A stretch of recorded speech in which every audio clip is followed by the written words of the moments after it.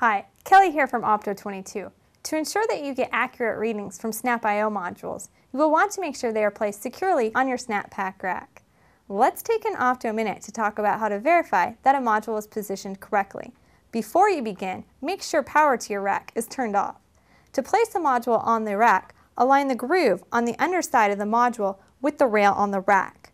All modules come with clips on the bottom that will hold the module onto the rack.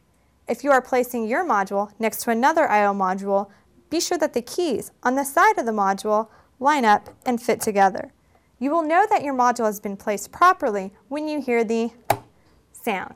If your I/O system is susceptible to excessive vibration, you'll want to secure the module using two 440 screws. This will guarantee that the module will not shake loose and that the connection is always good. For more information, please contact Opto22 or view the Opto22 website. Have a great day.